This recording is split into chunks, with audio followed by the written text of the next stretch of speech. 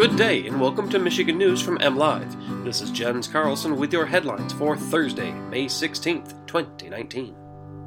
Today, state representatives are shocked by the alleged actions of one of their own. The Senate passes a budget along party lines, and we've got the lineup for this weekend's Motor City Comic-Con. In text messages Michigan State Representative Larry Inman is accused of sending, he appears to be seeking bribes on behalf of 12 state representatives. The money was for no votes against a measure last summer to repeal Michigan's prevailing wage law. Inman was indicted yesterday by a federal grand jury on counts of soliciting a bribe, attempted extortion, and making a false statement to the FBI. In one text Inman sent last year to a representative for the Michigan Regional Council of Carpenters and Millwrights, Inman wrote, quote, "We have only 12 people to block it. You said all 12 will get $30,000 each to help their campaigns," unquote. The 12 votes against the measure never materialized, and even Inman ended up voting for it. While those who voted against the measure did receive campaign contributions from the MRCCM, none of the donations approached the $30,000 number Inman named. Inman's colleagues have expressed their surprise over the allegations and believe he acted alone. For his part, Inman is standing defiant in the face of the charges.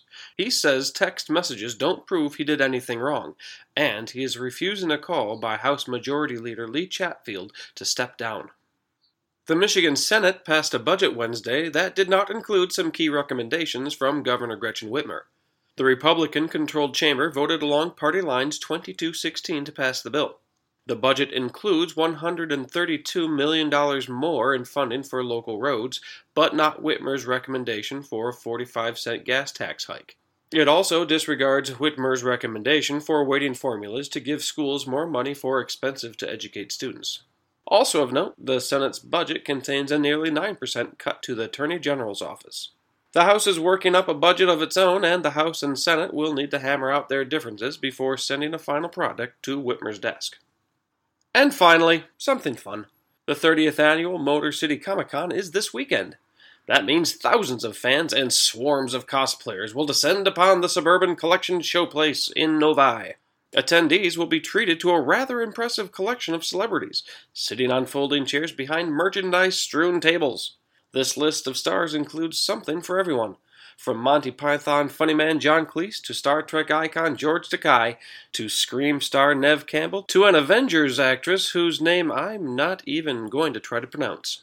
The event runs Friday to Sunday. For more on these stories and other headlines from across the state, head on over to mlive.com. A special reminder to the fine folks at Novi for this weekend, those aren't aliens, those are cosplayers.